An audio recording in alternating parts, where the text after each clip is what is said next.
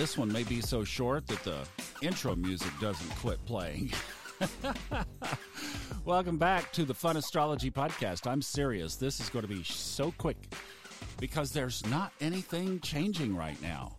We are in a fixed pattern. In fact, we could talk about what do you do when energy is stable, because we haven't had this for a while.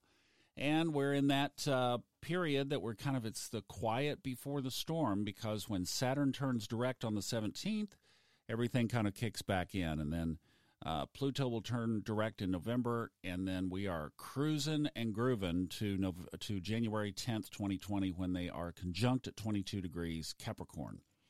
All right, so for right now, what's happening? Well, the moon is still in Cancer.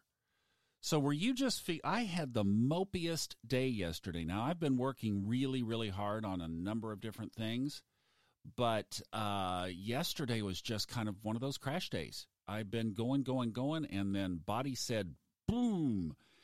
And it was kind of accompanied with just that moon in Cancer offness. So that's still with us today, I hate to say, but at 8:30 this evening p.m. Eastern Time, the moon will move into Leo and we'll get some fire back in our world. So that's worth looking forward to. And then the next big deal is on Thursday, and it happens while you're asleep. It will be at 3:47 a.m. when Mercury returns home to Venus. So we will talk about that on Thursday. But you know what I think I'm going to do? Just because there's nothing moving else, is just give you the day off tomorrow. Let's just regroup here again on Thursday, because really everything that you've had the last week, except for the moon being in Leo, is pretty much still in place. So let's just leave it at that, and we will see you on Thursday when Mercury goes into Virgo, its home sign.